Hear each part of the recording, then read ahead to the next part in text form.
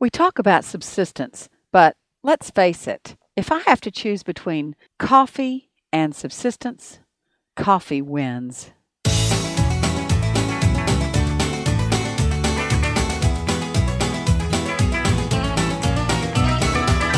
Welcome to Longleaf Breeze.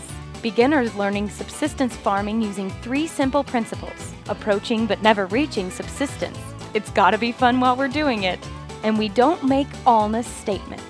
And now, Lee and Amanda Borden. Thanks, Adrian. And thank you for joining us here on our, this is program number 002. Our focus today will be on the first of our 3 principles, which is we are approaching, but we know we will never reach subsistence. We put this together a long time ago, and when we first started talking about it, the expression I used for it is we're approaching subsistence asymptotically. But that quickly became cumbersome.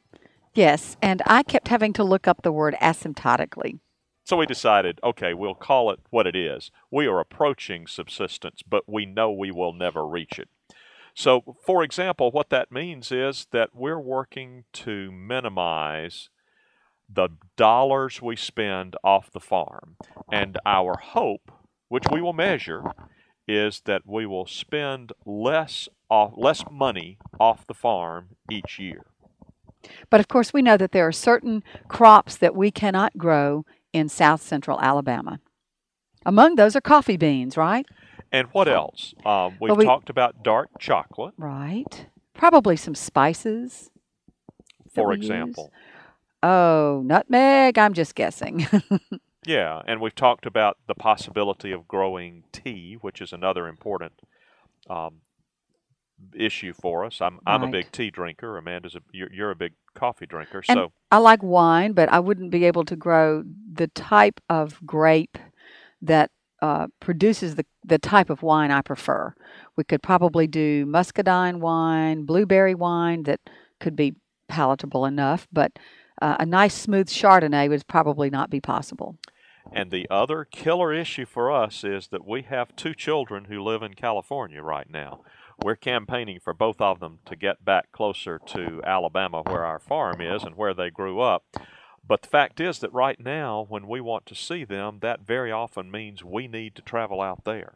That's right. That takes money. Yes.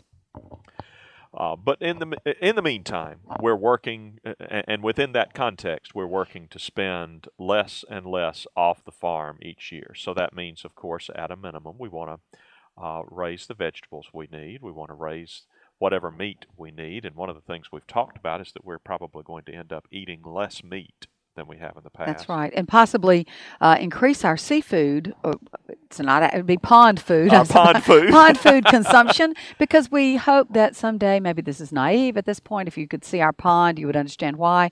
But I would like someday to be able to stock it with tilapia or bass or some sort of fish that we wouldn't mind eating on a regular basis. And I should point out of context here that if you hear something in the background, you may hear the noises of the lake. We are recording this program from our lake place on Lake Martin, which is in central Alabama. Can I take a minute and talk about? Absolutely. Because it does have a little bit of impact on the way we're planning the farm. The lake place is 30 minutes from the farm. And part of that is by design. We were attracted to this particular parcel of land that we're using for the farm, at least in part because it was so close to the lake place, which means, among other things, that we don't have to devote quite so much time and energy on the farm to figuring out what to do for recreation. We know people who have said, we need to be able to put in a pool, for example. We've never been tempted to do that because we know when we need to jump in the water, we can head on up to the lake place and enjoy that. So it has been nice. We've been here for the last few days with our daughter Adrian and her boyfriend Kenny and have had a very nice time here. It's coming to an end now. We're heading back toward Birmingham. But we certainly have enjoyed this time to be here, and there's no nicer time to be at the lake than October. But don't tell everybody that, then everybody will be at the lake in That's October. right. Part of what makes it so nice is that you're not here. And we joke about that. Obviously, we would welcome all of you. But we've also discovered that about the Gulf Coast, and we were down at, as we mentioned in one of our other podcasts, at Point Clear. Those are also very nice places to visit in the fall of the year. Yes, they are. Unfortunately, our garden is a nice place for the deer to visit this time of year. And Yes. I remember our telling you last week that we would be looking forward to sharing a watermelon with our daughter Adrian and Kenny. And the big disappointment is that didn't happen. In fact, I think it was only about 4 days after we made that bold statement that we planned to eat one of those watermelons that we went back to the garden and all of the larger watermelons were gone. Not a sign left other than a little bit of deer poop with watermelon seeds in it. That's it. That was all that was left of those watermelons. That was so frustrating. And we found a couple of smaller ones that we hope we can protect for the future. They're about the size of a large grapefruit at this point, so we'll see. I noticed one of them you found, or maybe it was Kenny who found it. I found it. Okay. Was inside one of the concrete blocks of the raised bed. So maybe the deer won't be able to get to it. We hope. Right. But you should talk about the fact that they trampled the African blue basil, right? That we had told you about before. The African blue basil that's done such a great job attracting fall pollinators was trampled and had basically collapsed. But we've managed to tie it back up now, and we think it will be okay. It certainly has been damaged, but not dramatically so. Right. And they ate some of the cantaloupe that we so desperately wanted to eat ourselves. And they had already basically denuded all of the sweet potatoes. What they did is they leave the little stems, but they eat all the leaves, which we think probably has damaged the potatoes themselves. But we just decided we'd wait a little while longer, and right before the first frost, we'd go ahead and dig up those potatoes and see what we've got. If there are any left, if that's there correct. if there's anything there, we'll harvest it at that time. It won't surprise you that makes our deer fence that we told you about last week an even more pressing priority. We've now ordered it. I have placed the order with McGregor Fence Company in Massachusetts, and we're hoping to receive the components of the fence within a week or so. You might talk a little bit about the way trees are incorporated into the design of the fence, how we had to go around and figure out which trees we could hook the fencing to. And this was a learning experience for me to realize that one of the reasons that the people who understand deer fence tell you to use trees rather than all posts is not just to save money and not just for stability, but using trees keeps the fence from being less visible to the deer, helps keep them from being able to see where it stops and where the sky starts. And if the deer can't see the top of the fence, they're less able to jump over it. So it's all about trying to camouflage it not only from other people, but from the deer themselves.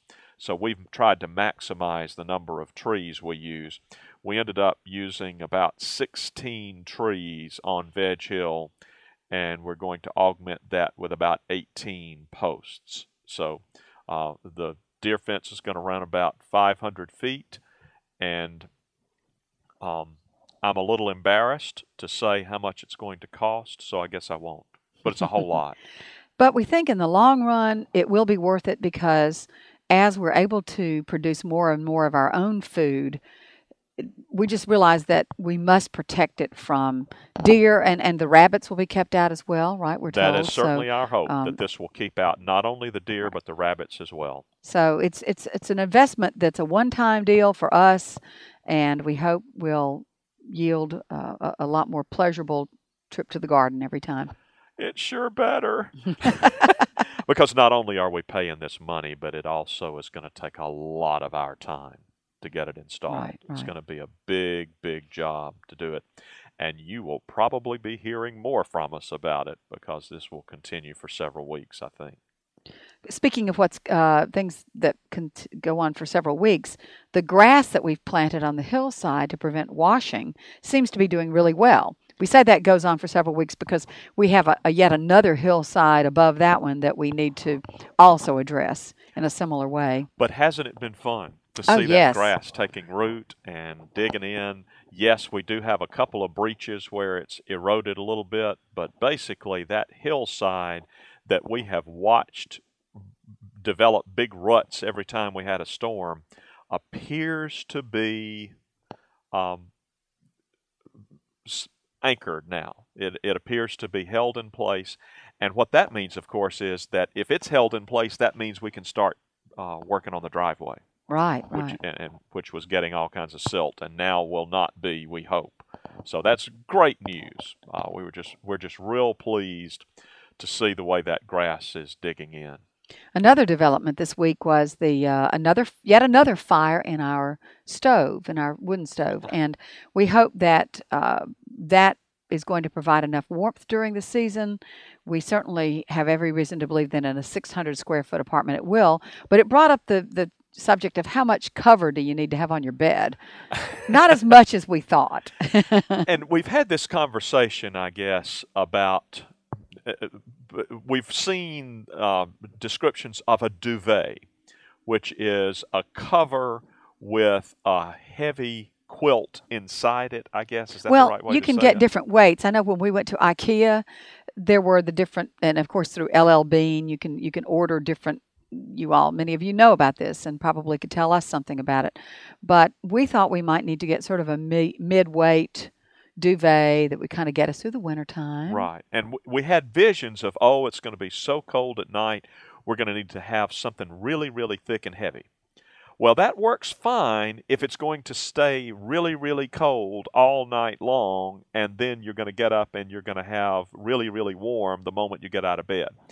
But that's not reality. And what we're realizing is the way the wood stove works, maybe we build a big fire when we go to bed, and it burns down overnight. So by 1:30 or 2 o'clock, it's burned down, and the apartment's cold again. And then I get up and put a log or two on it, and it revs it back up, and it gets warm again, and then it gets cool again by 4:30 or 5, and then I get up and build it up again. So the apartment temperature is going to be fluctuating fairly dramatically over each night. So we've sort of changed our strategy from one big cover to a series of layers, which dovetails nicely with what you wanted to do. Right. I wanted, since it is a one-room dwelling, and when someone walks in to see us, they're going to see our bed the minute they walk in. There will be no back areas except maybe the closet where I can hide things, and the shop, the storage room. But I wanted to have a kind of a country-looking quilt, and I'm willing to wait until I find just the right quilt for the look that we want. So now it looks, yay, I get to have my quilt. I'm happy about that. So I am too. I think it's going to make sense, and that will give you a nice country look that you've been talking about for the apartment. That's right. And that probably brings up that subject that you and I have been talking about and haven't brought up. You're a little embarrassed to talk about this. I'm not. Of course, almost nothing embarrasses me, but and that is, which side of the bed do we sleep on? And the reason I thought it was worthwhile talking about is that it fits in with this whole idea of subsistence and energy efficiency, that we make the most of which side of the bed is better for each of us. I am by nature more warm-natured. I'm cold-natured.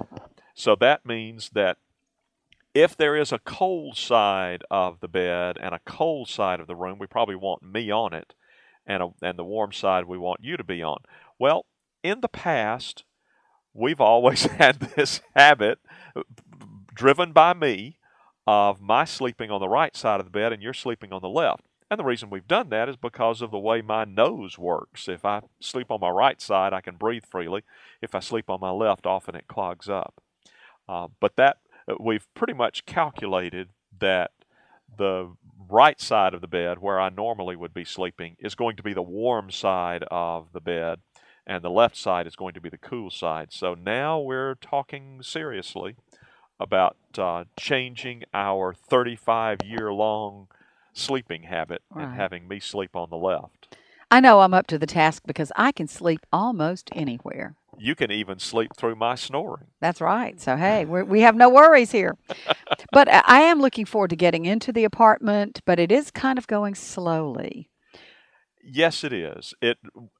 We had originally said that we would be moving in sometime during the summer of 2009, and here it is, the fall of 2009, and we still are not yet calling Longleaf Breeze home.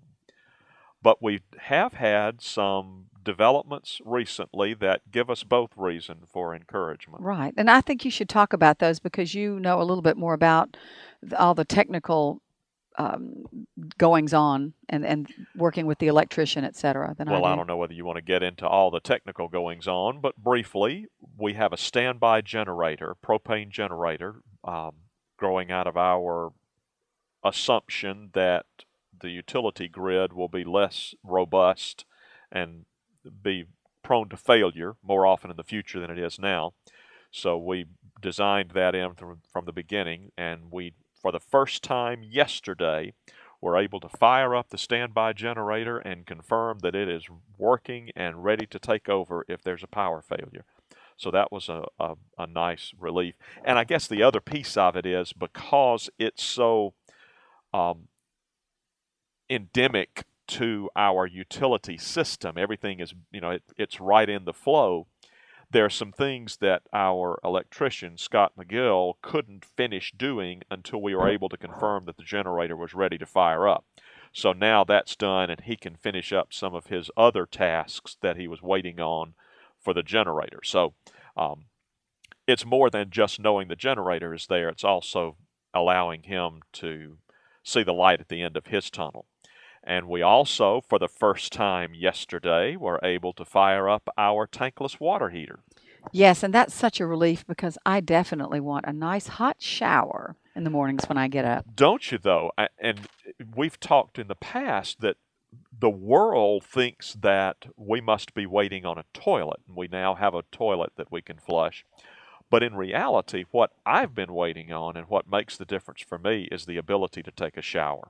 So now we can take a shower there, and it's going to feel a lot more like home now. And the lighting is nice. That works out well. We're almost finished with that. Now all of the bulbs are in, and everything is you can switch it on and off. The only thing that we're waiting for now is a couple of decorative rings that need to be attached, and then we'll be finished with that. And I guess Scott, the electrician, really wants to get finished, and that always is a good sign. And I don't blame him. So now we have our plumber who needs to finish some tasks. That's right. We've got some punch list items for our plumber to finish up and a few for our electrician to finish up, and we've got a fellow, Scott Rupert, who is helping us with some framing and finished carpentry and that sort of thing, and he's got a few punch list items. And at that point, we will be finished with the construction phase. And I use the term locus of residence, and I use that to indicate how vague all of this is. Our locus of residence right now is Birmingham. That really is home. That's where I keep my office going and so forth. Now I think we're about to change our locus of residence to Longleaf Breeze. Right. So we will keep you posted about when that happens. One other thing, we need to be thinking ahead to the month of November, which is going to be upon us very soon, because that is when we need to plant our very first orchard residence, some fruit trees, some nut trees, etc. We have a little bit of time left. Why don't you talk just a little bit about what we're hoping to accomplish with the orchard? Well, one of the first phases is that I would like to plant blueberry bushes. And those we picture some of them going in between the house and the barn. The house is not there yet, of course, but where we hope the house will be. And also maybe scatter some amongst the other fruit trees. But we're certainly thinking about pears, apples, we hope, plums, figs. What am I leaving out in terms of fruit? I guess maybe pomegranates. Oh, yes, that would be good too. Persimmons? Sure. We have a wild persimmon tree up on Veg Hill, but the persimmons that it is producing are very small, and I don't know that we would ever really No, enjoy probably eating them. not. Probably not. And certainly then in terms of nut trees, pecans, that's our go-to nut. We think those should grow pretty well. And those will be growing not on the orchard, but somewhere else, right? Over on the green field, which is on the west side of our property, on the other side of the creek. Which is the only real cultivation we're talking about doing over that's away from the house and the barn. The pecan trees, and we're hoping to intercrop those pecans with some wheat. That's Right. a subject for another day. We've not been able to confirm that will work yet, but we hope it will. And so as we're planning that, we will enjoy it, and we will certainly enjoy keeping you posted about our progress in the weeks to come. And we will look forward to visiting with you next week. You've been listening to Longleaf Breeze with Lee and Amanda Borden. We'd love to hear from you. You can call the farm at 334-625-8682. Send email to letters@longleafbreeze.com. Or you can send us honest-to-goodness mail at P.O. Box 780446, Tallahassee, Alabama 36078. To browse our archive, to learn more about the farm and about Lee and Amanda, and to talk with other listeners, visit us at longleafbreeze.com. Thanks for listening. See you next week.